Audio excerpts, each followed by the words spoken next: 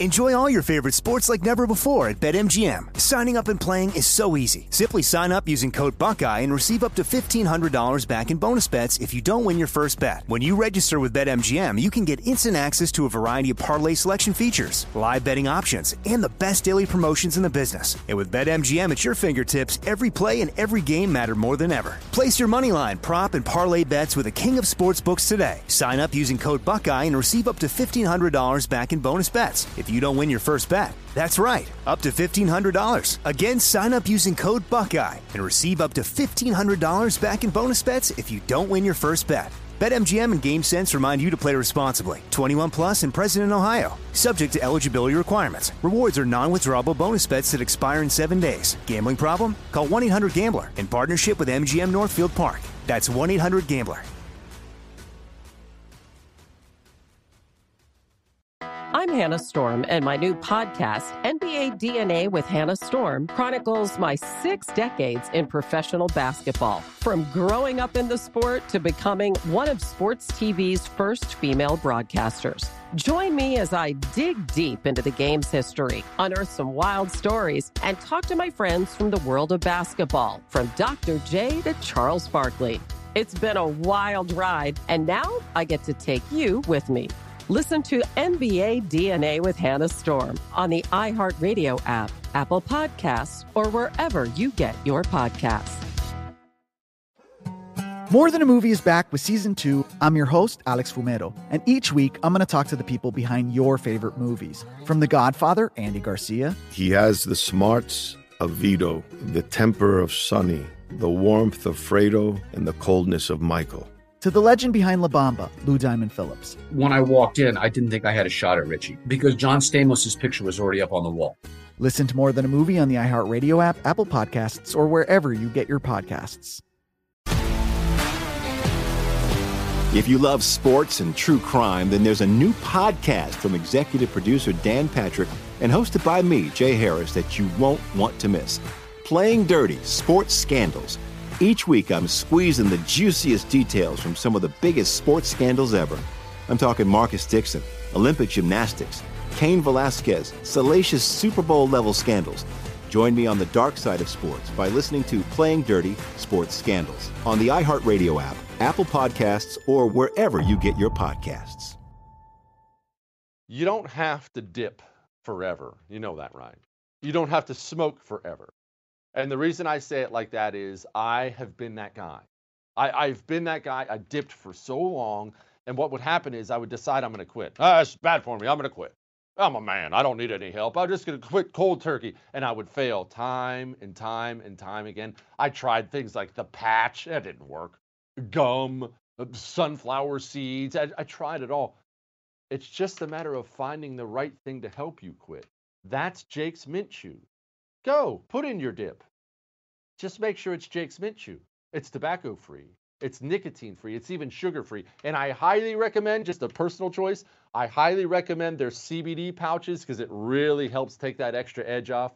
Get a jakesmintchew.com. That's jakesmintchew.com. Make sure you use the promo code Jesse at checkout. When you do that, you get 10% off.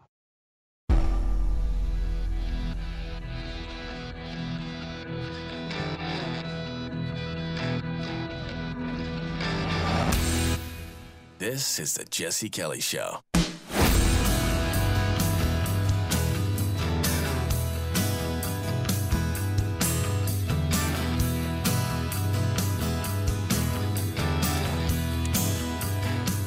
Who has killed more FBI agents than anyone else in history? Don't look it up yet. Chris says the CIA. Quit, Chris. Chris says the CIA. See, that's inappropriate. We don't talk about that on this show. Which person, before you look it up, I know you're Googling it already, off the top of your head, who has killed more people, more FBI agents than anyone else in history? His name was Lester Joseph Gillis, also known as George Nelson, also known as Babyface Nelson. just in case you're curious, should they ever bring the man back from the dead? If you saw him, he stood a robust 5'4", and you can look up his pictures. They're out there. He was not called Babyface for just no reason. We'll get to that in a moment, but not really fond of that name. Would murder you in a heartbeat for calling him that name. And criminals are a funny thing. You know, we've done crime shows before, cartel shows, mafia shows. It always will, because I'm a dude and I love that stuff. It's awesome. But one thing you really learn, because I know you're going to find this shocking, I read a lot of books written by these guys, cons, ex-cons, mafia guys. I watch documentaries with them being interviewed, things like that. And they will tell you, and you really can see it once you watch for a while, they're not all the same. We lump them all in together, you know, bad guys. You have good guys, you have bad guys. Oh, he's in the mob. In the mob can mean so many different things. There were several mafia guys throughout history who really didn't like violence, didn't really do it. Now, they may have ordered a lot of other people to do it, but it's not really their thing. They liked making money. Some of them even had moral holdbacks from it. In the mob. What does in the mob mean? Does that mean you have to be made? Could you just be some guy, an associate of the mob? Are you in the mob if the mob is running some drugs out the back of your mechanic shop and they say they'll murder you if you don't let them? Does that make you in the mob? Are you a mob associate? They pay you for it, but your choices are you can take some money for this or we're going to cut your head off. That guy gets arrested, that guy's the mob. See what I mean? They can run the gamut. And this goes all across crimes, all over the place. There are criminals out there, many of them, most of them, who don't want to take human life. There are plenty of criminals out there who will, but really don't want to, either because they think it'll bring down too much heat or whatnot. And then there's the occasional dude who is just an absolute raging psychopath. Not only will he appears to take some borderline perverse enjoyment in it. Reminds me of another guy who was closely associated with the mob. What was it? Mad Sam DeStefano, I believe his name was. I think I have that right. Look that up. Make sure I have that right. Even the mob guys were all, this dude is a psychopath. Stay away from him. Babyface Nelson was an unhinged lunatic, and everybody knew it. Let's go back to the very, very beginning, though. He grew up in Chicago. He grew up very, very, very poor in Chicago. And I'm always fascinated, as you know, about the why. Why are things this way? How did things turn out that way? And yes, he grew up very poor, and like most poor people, he grew up in a rough neighborhood. Poor and, white picket fences and friendly neighbors do not often go hand in hand. Poor neighborhoods end up with desperate people. Desperate people do desperate things. Poverty brings out oftentimes the worst in us. And he grows up as a very, very, very short young man with, again, a baby face. You think he had a baby face when he was older? He really had one when he was younger. How do you think it is for a short, baby-faced kid in a rough neighborhood run by gangs? It's rough. Unless you're Babyface Nelson and everybody knows you'll kill somebody in the drop of a hat. You know the first time Babyface Nelson shot someone? He was 12. What were you doing at 12? This was called an accident. There are people who dispute this to this day. And some of the details I'm going to give you today, I've expressed this frustration before. Some of the details I'm going to give you today differ from what I read. He shoots this kid at 12. The first thing I read on this said he was sent to juvenile detention for 2 years for that. Then I read something, the next thing I read said he was sent for 1 year. Well, which is it? How hard can that be to verify? You see what I mean? So just know that some of these details may be off. Long story short, I do think he was sent to juvenile detention for a year because the next year at 13, he was busted for stealing a car at 13. But you should know this about his time in juvenile detention. And this is so often the case. Anybody who's worked in the criminal justice system to this day will tell you it's the case. The bad kids get so much worse in juvie. Because again, and sometimes the system sucks. Sometimes the people who work there suck. Sometimes there's just not a great solution to the problem. Oftentimes you will throw somebody who's on the cusp of maybe being a criminal, could go the other way, and now you've dormed him around some people who are already career criminals, period. And it's over for the guy who was on the cusp at that point in time. We like to think they get in there and they'll be so scared out of their minds that they will change their ways. That's not how it works. People, all of us, we adjust to the environment around us. Culture is a powerful thing. I've never done one on Bonnie and Clyde. I'll do one of these days because I find them to be fascinating. You know that Clyde was not really a bank robber like so many of these other guys of that era. He was a stick-up guy. He held up gas stations and stuff. Clyde, more than anything else, was just a murderer. Clyde wanted to murder people. And you know why Clyde wanted to murder people? Because at the age of 19, as a short, skinny kid, they sent him to this prison called Eastham. And he was treated like a human toilet there by the fellow prisoners. Supposedly, when he came out of there, I believe it was 2 years later, he just wanted to kill everybody. These places affect people, and that's not an anti-prison thing. It just is. Hang on.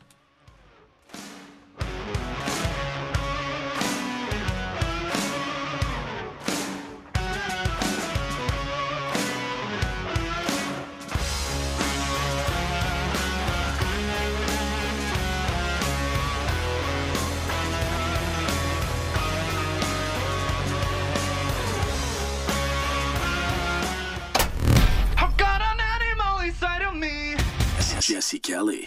You're listening to The Jesse Kelly Show. I love having a Car Shield auto protection plan. Well, it gives me peace of mind. And look, having an auto protection plan is one of those things. You don't generally get them until you get caught without them one time. And you get financially trashed because it happened to me. Since that moment, I have had an auto protection plan and will always have one the rest of my life. Car Shield is America's #1 auto protection plan company because they give people flexibility. I can choose from a variety of plans. I can choose my own mechanic, my own dealership where I want the work done. You never see that. All these guys make you to go to this place or make you go to that place, not Car Shield. Car Shield even gives me flexible payments. Go to carshield.com. That's carshield.com. Don't forget, use the code Jesse. When you do that, that gets you 10% off. And remember, a deductible may apply.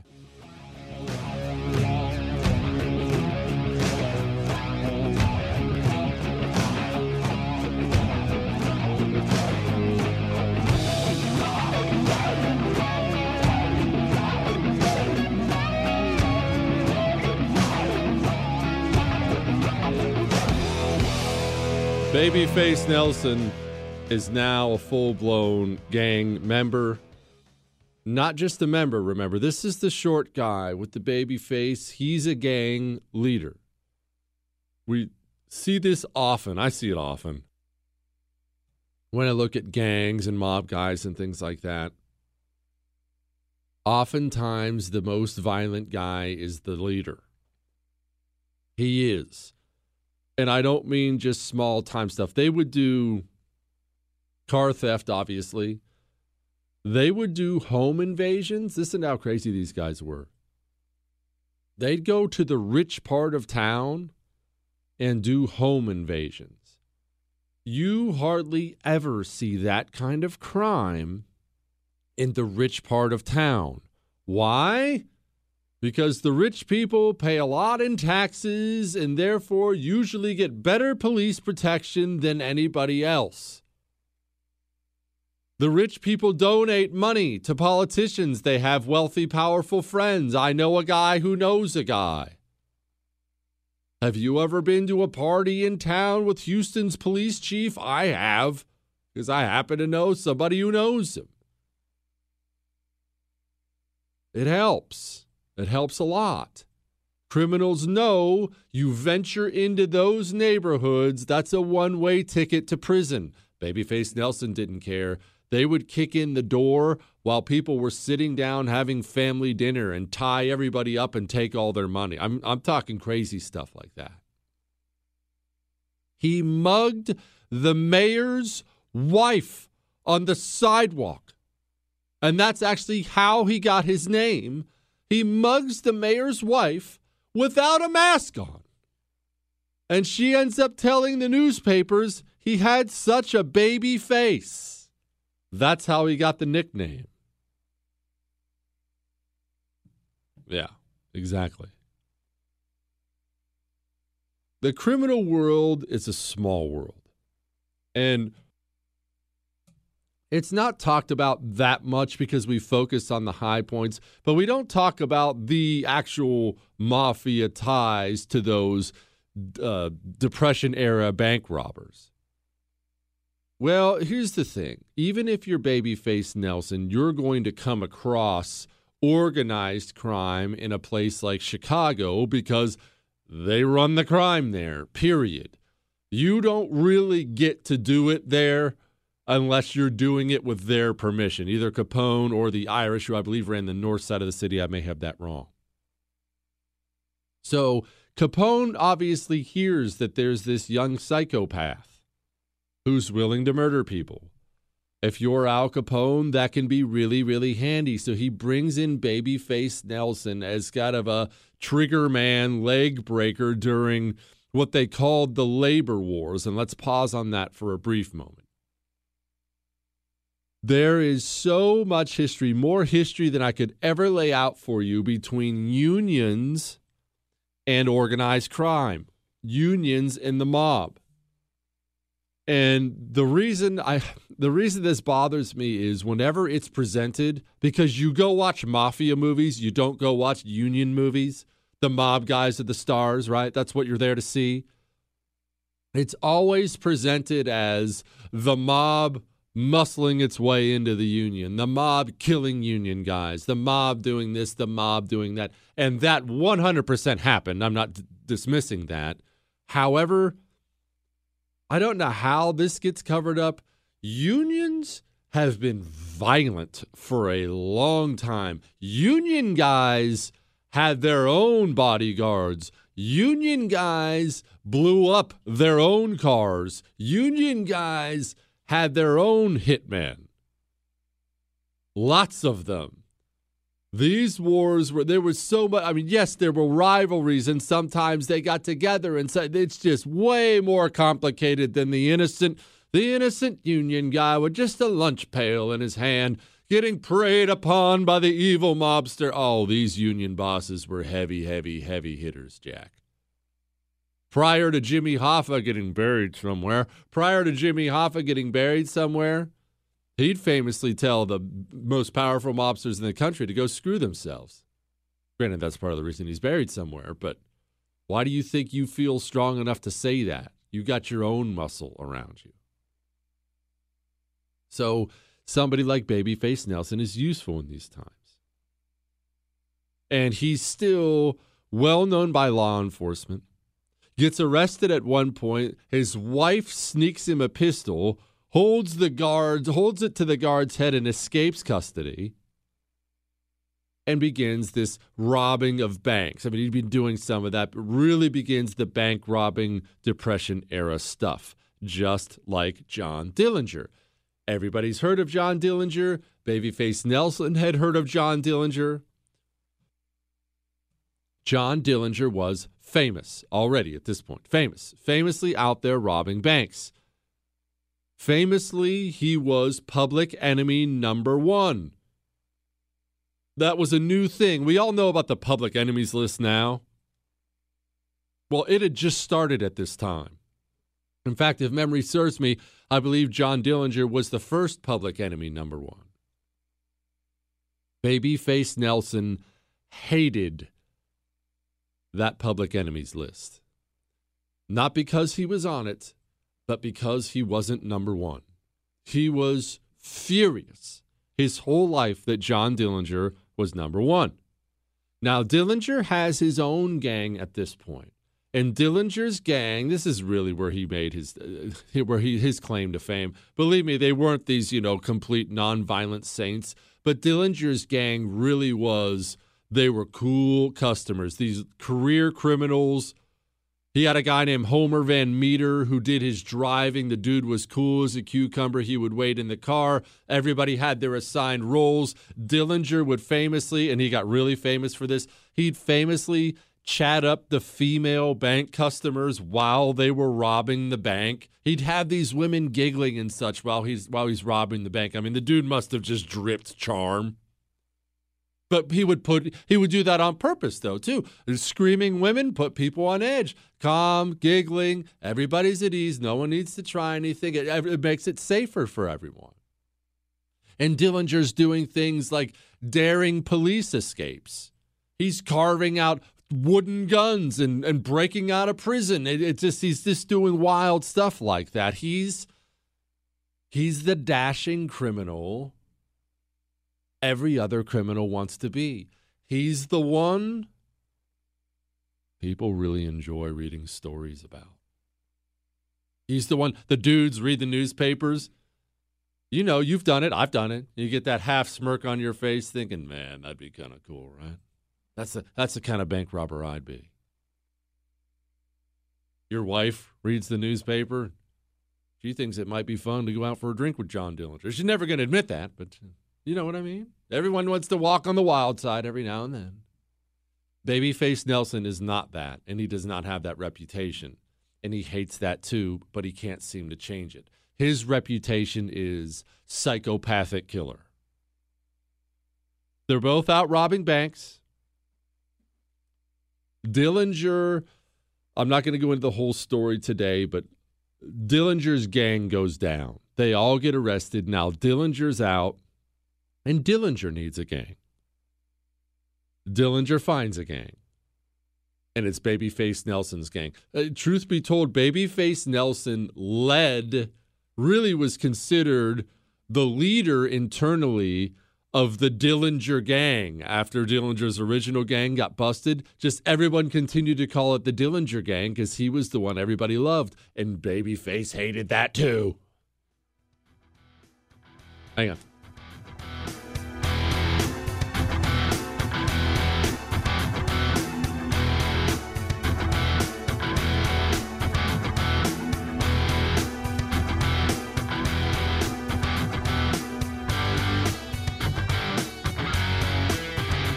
You're never completely ready to adopt a teen. For late nights writing English papers. For your teen's music taste. For dinners, where they talk more on their phone than with you. For the first time, they call you Mom. You're never completely ready to adopt a teen, and you can't imagine the reward. To learn more about adopting a teen, visit adoptuskids.org. Brought to you by the U.S. Department of Health and Human Services, Adopt U.S. Kids, and the Ad Council. Part-time job, full-time hustle, all-time Shiro to all of us. You nurture, we listen. You teach, we thrive. You lift our spirits, but we've got to lay down the truth. It's time for you, our Shiro, to stretch for the stars. Start saving more for retirement now so you can feel prepared and live your life to the fullest. Get free tips to help boost your retirement savings now at aceyourretirement.org/Shiro. A message brought to you by AARP and the Ad Council.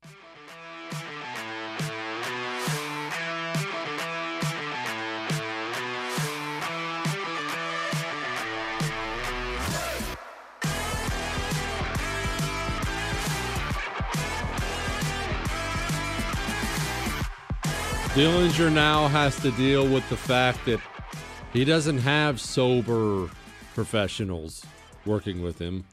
He has Babyface Nelson working with him. Babyface was the lobby man, is what they called it in bank robbing days. Maybe they still do. I don't know. I haven't robbed a bank in quite some time, Chris. But he's called a lobby man. These bank robbers are not idiots, especially the high-level ones. They scout things out. They plan ahead. Response times. They're very the great ones. Willie Sutton is the most famous one, but the great ones, man, they were good. They were really, really good. You go through their books and things they talked about. These guys, they're really good. And then they go to prison for short stints and compare notes with other bank robbers. Well, what did you do here? Oh, this works there. Oh, this works well here. And everyone has roles. You have drivers and such. And one of the guys you have when robbing a bank is a lobby man. The lobby man's job is to keep all the customers and tellers under control. That's the lobby man's job. Someone will be working on the safe. Someone will be talking about this. Someone will be doing that. Lobby man's job is, you've seen him in the movies before. Get your head down. Let me see your hands. That kind of thing. Of course, Babyface Nelson couldn't even do this in a calm, reasonable manner. He would routinely scream at people.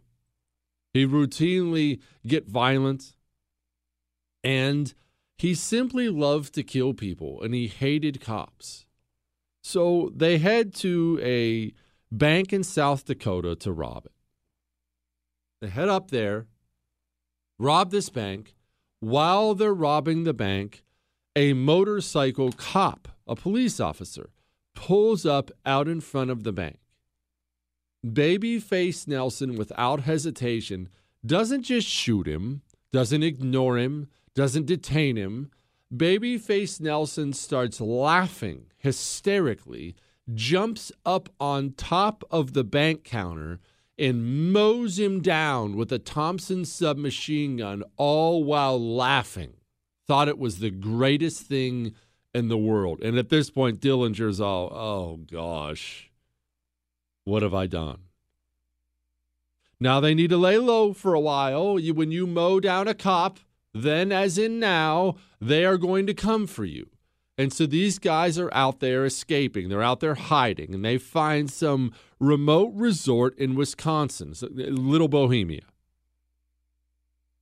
They're hanging out. This is still Babyface, Dillinger, a couple others. Hanging out, playing poker in the resort, obviously using fake names. But the guy who runs the place thinks he recognizes them and eventually sees a gun on one of them. Huge red flag for him. He makes a phone call, and the head of the FBI task force, his name was Melvin Purvis. It was his job to hunt these guys down. The Dillinger Gang and the hunt for the Dillinger Gang, you should know. We need to take a step back here for a moment. This was the national news story. In a country that was ravaged by the Great Depression at the time, people were dying for, entertainment. Give me anything. Give me something. The newest caper from John Dillinger, the newest law enforcement update in the hunt to find John Dillinger, people were hungry for this. It was the O.J. trial. You remember the O.J. trial? Chris is probably too young, but the nation hung on the O.J. trial. I remember I was freshman in high school, maybe. I think I might have been a freshman in high school when the verdict came out.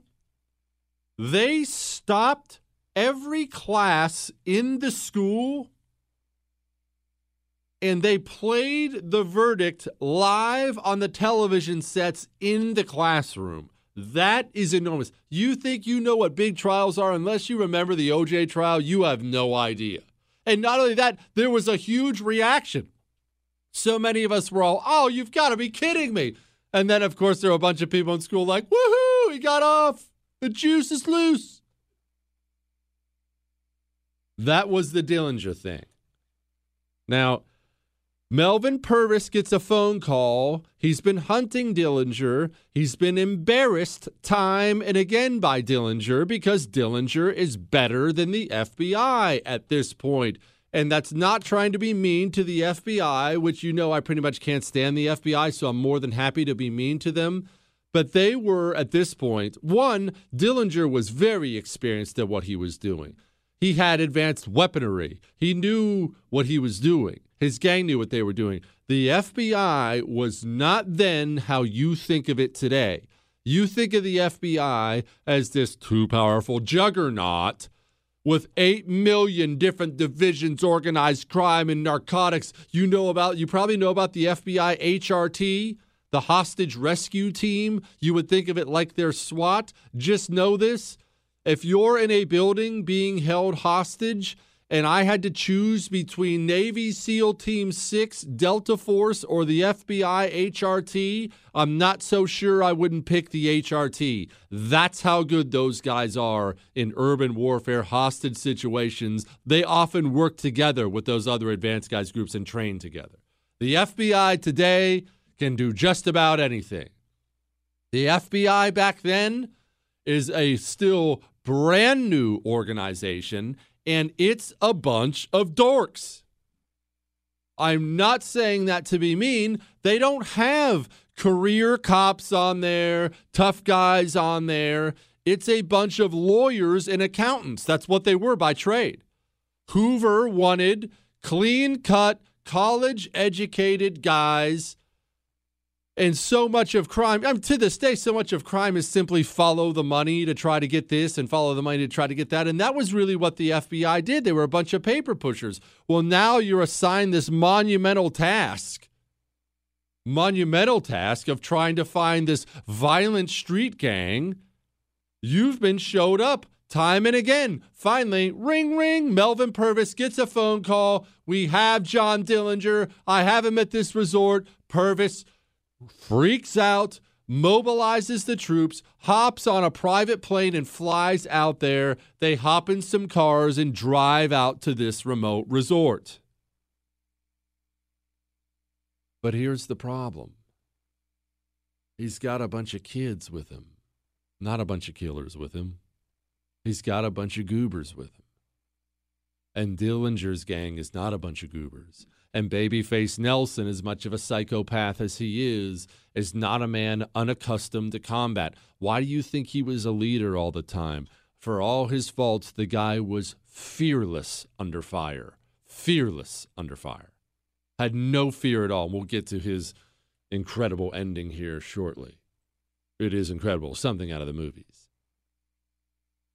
But the FBI, they pull up and they have some local cops there. But I mean, these guys are not big city cops either, local cops out there. And it's nighttime and it's sleeting and it's Wisconsin. And they don't have a great plan for getting them out. They surround as much of the building as they can, but they just don't have a great plan for getting them out. So they surround the place, and remember, it's dark, and they see 3 men walk out of the resort and get in the car, fire up the car, and start to drive out of the resort. The FBI agents, obviously who have been embarrassed time and again by this point in time by this gang, think, oh no, John Dillinger's getting away. We can't allow this to happen again. That's how people lose jobs. The car's driving outside of the resort. The FBI agents start screaming, "Stop, freeze, stop the car!" Hang on.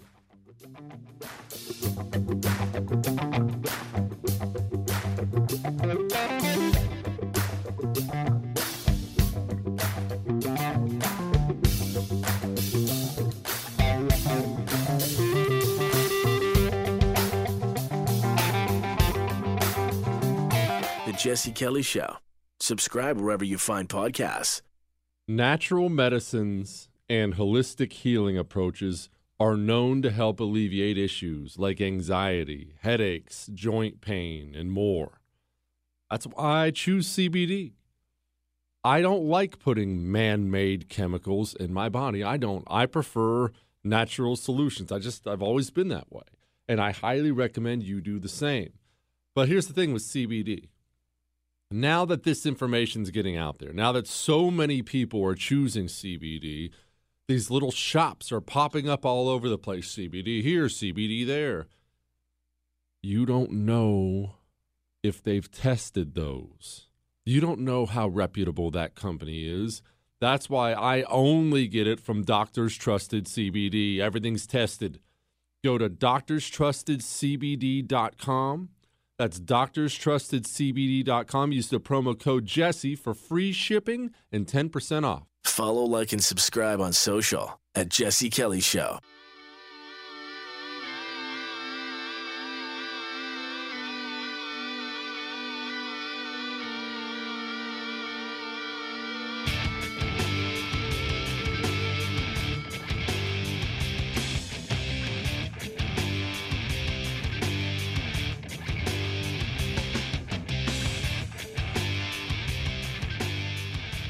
FBI agents see a car. It's dark. They don't know what they're doing. They're yelling, stop. The car doesn't stop. The car doesn't freeze. They open fire on the men inside of the car, shooting them. It turns out the men inside the car were 3 civilians who had just been relaxing at the resort, and they didn't stop and didn't freeze because they were simply listening to the radio too loud. Yeah. Not a great moment. On top of that moment, Babyface Nelson and John Dillinger and the crew, they obviously hear the shooting outside. These guys know it is obviously in some way related to them. And surprise, surprise, Baby Nelson very shortly has a machine gun stuck out the window, spraying down police officers and vehicles. Dillinger and his guys take off one direction. Babyface takes off a different direction. At one point, Babyface is in a running vehicle. Cops pull up behind him, but they don't get out. They aren't pointing their guns at him, and there's room for him to leave. He can just drive forward and drive away. Instead, because he's Babyface Nelson, he chooses to just throw it in park and get out. Tommy gun leveled at the cops exactly like you have pictured in your mind, starts mowing down police officers, FBI agents. They're now running for their lives, not Babyface, the cops scrambling out of the vehicle as they're getting shot to pieces while Babyface stands there with a smile on his face, mowing everybody down. The guy was an absolute lunatic. They escape from this resort.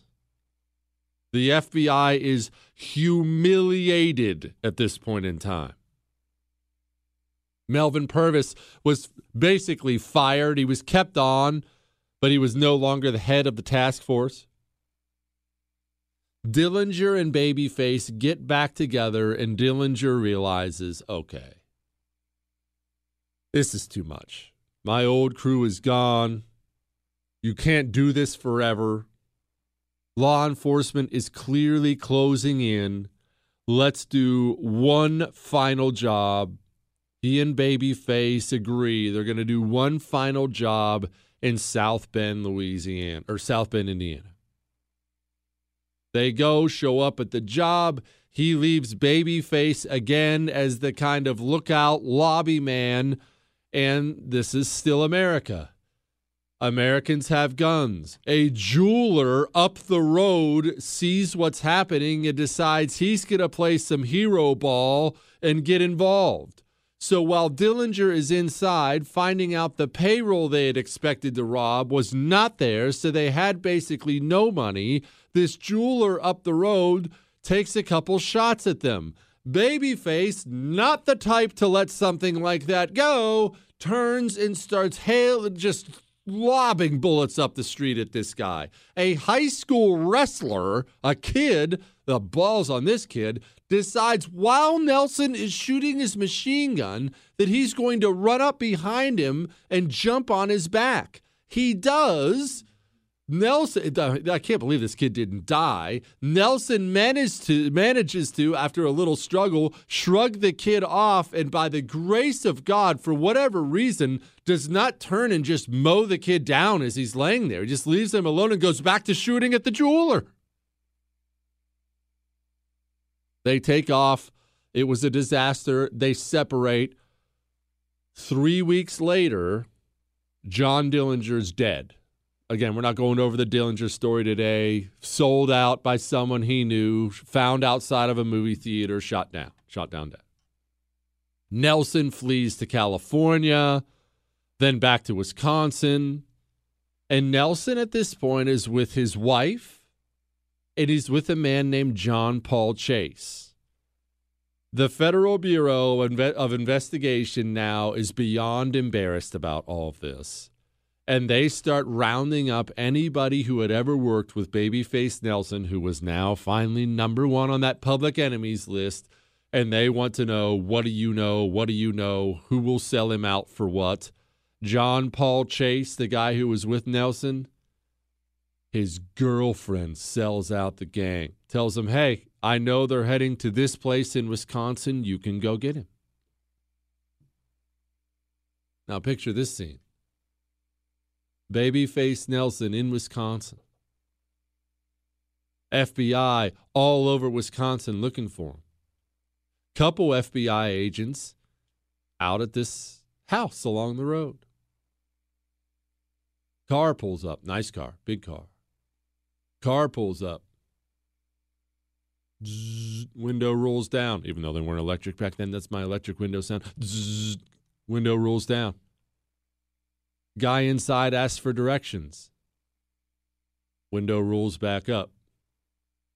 FBI agent looks at his partner and says, that was him. Hang on.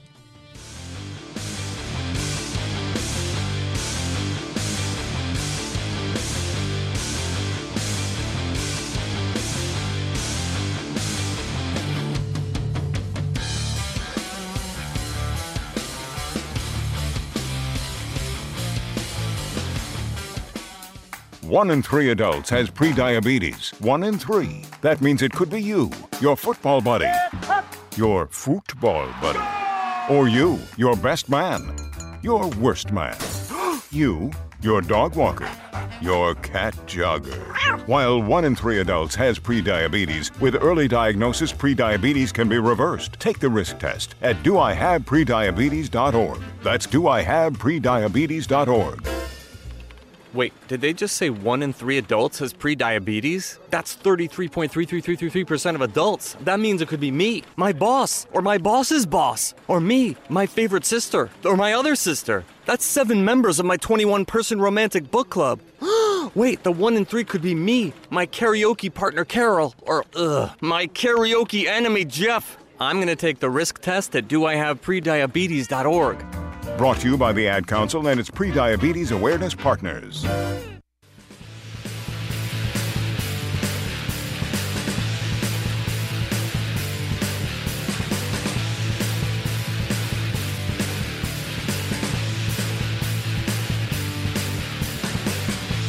Babyface rolls the window back up, drives away. The FBI agent turns to his buddy and says, that was him. At the same time, Babyface Nelson, a psycho but no idiot, turns to his wife in the car and says, that was an FBI agent. And now the chase is on. Well, hang on there. Chase. You see, when I say the chase is on, when I'm talking about FBI agents, bank robbers, cops and robbers, and I say things like, the chase is on, doesn't that lead you to you picture certain things in your head, right? The chase is on. Oh, man.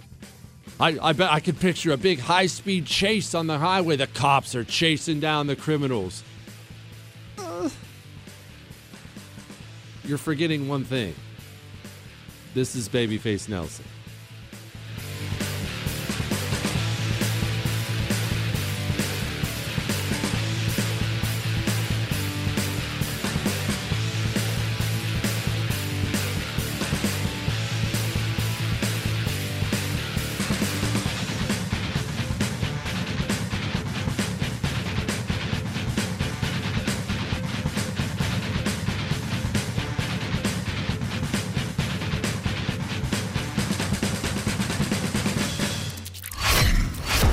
This is the Jesse Kelly Show.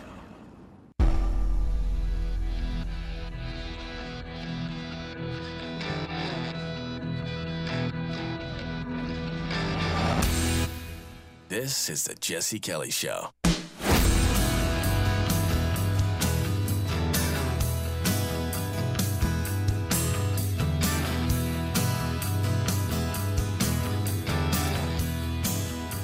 When I say the chase is on, understand this. Babyface gets back out on the highway, heading towards Chicago.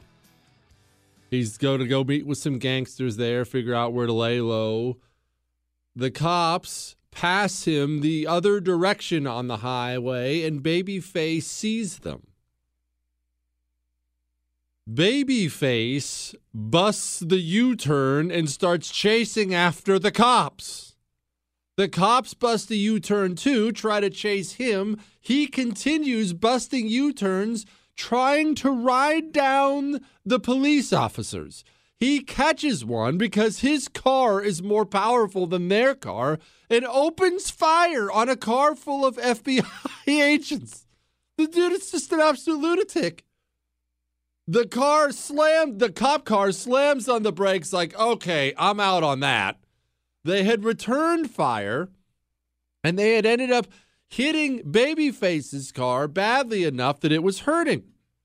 Well, there's still two more FBI agents in hot pursuit of Babyface, who has his wife and John Paul Chase still in the car.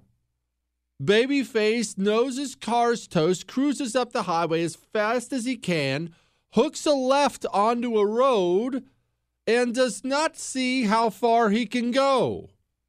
He decides, let's kill some more FBI agents. He pulls the car off to the side of the road, tells his wife, get out and get in the ditch. The cops, the FBI agents, pull around, and there's Babyface, Thompson submachine gun, ready to roll, and he opens fire. The FBI agents, to their credit, return fire and immediately hit him. One of the first shots went through his liver and his pancreas. Babyface simply grabs his stomach and then throws down his weapon only to pick up a bigger one and continues shooting. And the cops are continuing shooting. Babyface is now charging at the police officers, having been shot to pieces. At another point, they shot him with a shotgun in his legs. He fell down and just stood right back up and kept running at them. Again, I cannot seem to get an accurate count. Some things said, I heard everything from 9 to 18 bullet wounds in Babyface Nelson. And he killed both of those FBI agents that day. Not only did he kill them with possibly 18 bullet wounds in him, including fatal ones, he went and got his wife, went and got the car that was broken down, went and got John Paul Chase, drove over to the FBI agent's vehicle and unloaded all their things into that car, and then tells John Paul Chase, you need to drive. I can't drive. I'm going to die. And lays down in the back. They drive him down to Chicago to a hideout where he lays down full of bullet holes, tells his wife, I'm done for, and dies in that bed. Not a historically consequential feature or figure by any stretch of the imagination, but still cool, right? Very cool story. I mean, horrible, very horrible, but cool story.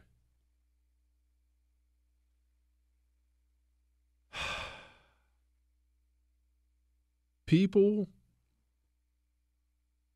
I'll tell you what fascinates me about so many of these doomsdayer stories, because that's a cool story. You're going to remember that story. I don't expect you to admit that you think it's cool. It's one of those ones that's so dark. And let's be honest, FBI agents, patriots, law enforcement guys died. It's not as if that's something to celebrate just because it's a long time ago. But it's a fascinating story because I always think it's weird with guys like that, even psychopaths. Can't you see how this ends? Was there ever a doubt? If you'd never heard the name Babyface Nelson, and maybe you hadn't before I opened up the show today, was there ever a doubt how this ends? At some point in your life of crime, whether it be a juvie or adulthood or whatever it may be, you're by yourself on a back porch somewhere with a glass of whiskey in your hand, smoking cigarettes, because that's just what I assume everybody did back at that era. Does it ever go into your mind, man, I have got to change something or I'm going to die? You know how it ends. Everybody knew how that story ended.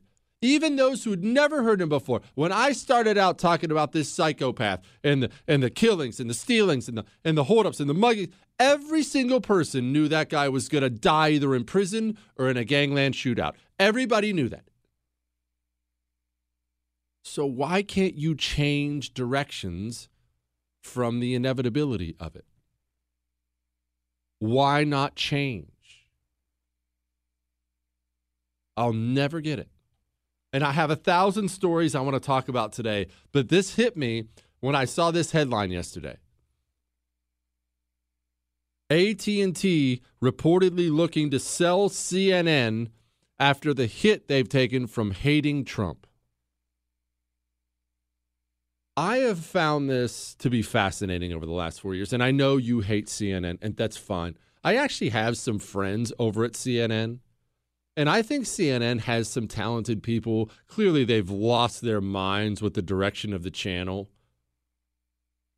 So I would never defend CNN, but I try to watch it.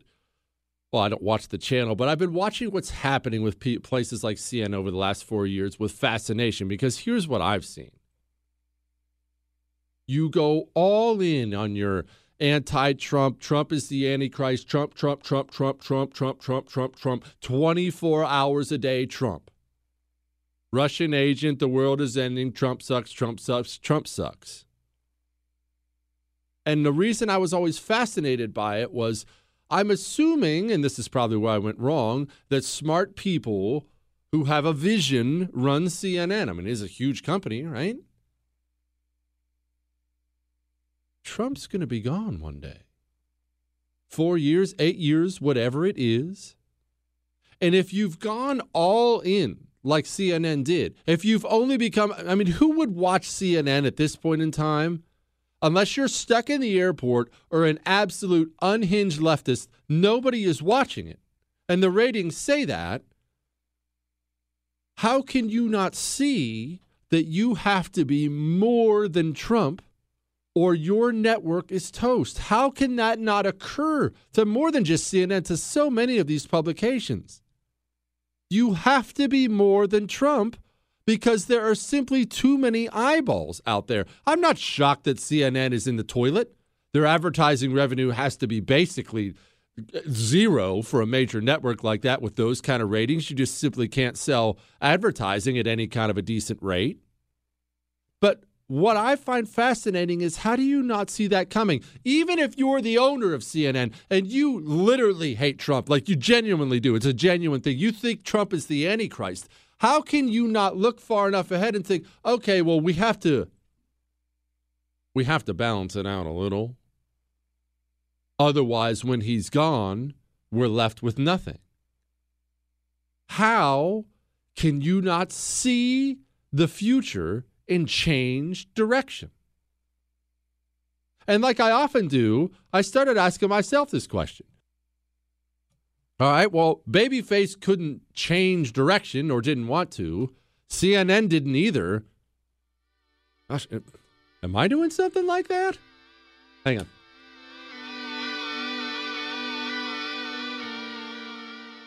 Newton Group Transfer.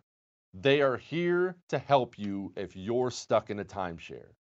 These stories from people who have these timeshares and can't get out of them, they're shocking. These timeshare companies, not all of them, but so many, they get their hooks into you and you can't give them up.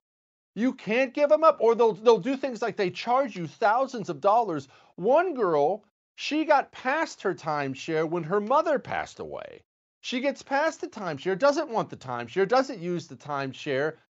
They tell her she can get out of it for $4,000. She has to come up with a $4,000 check. This is not right. It's unjust. And Newton Group Transfers is here to help you. If you are in a timeshare and want out or know someone who is, call 888-845-3773.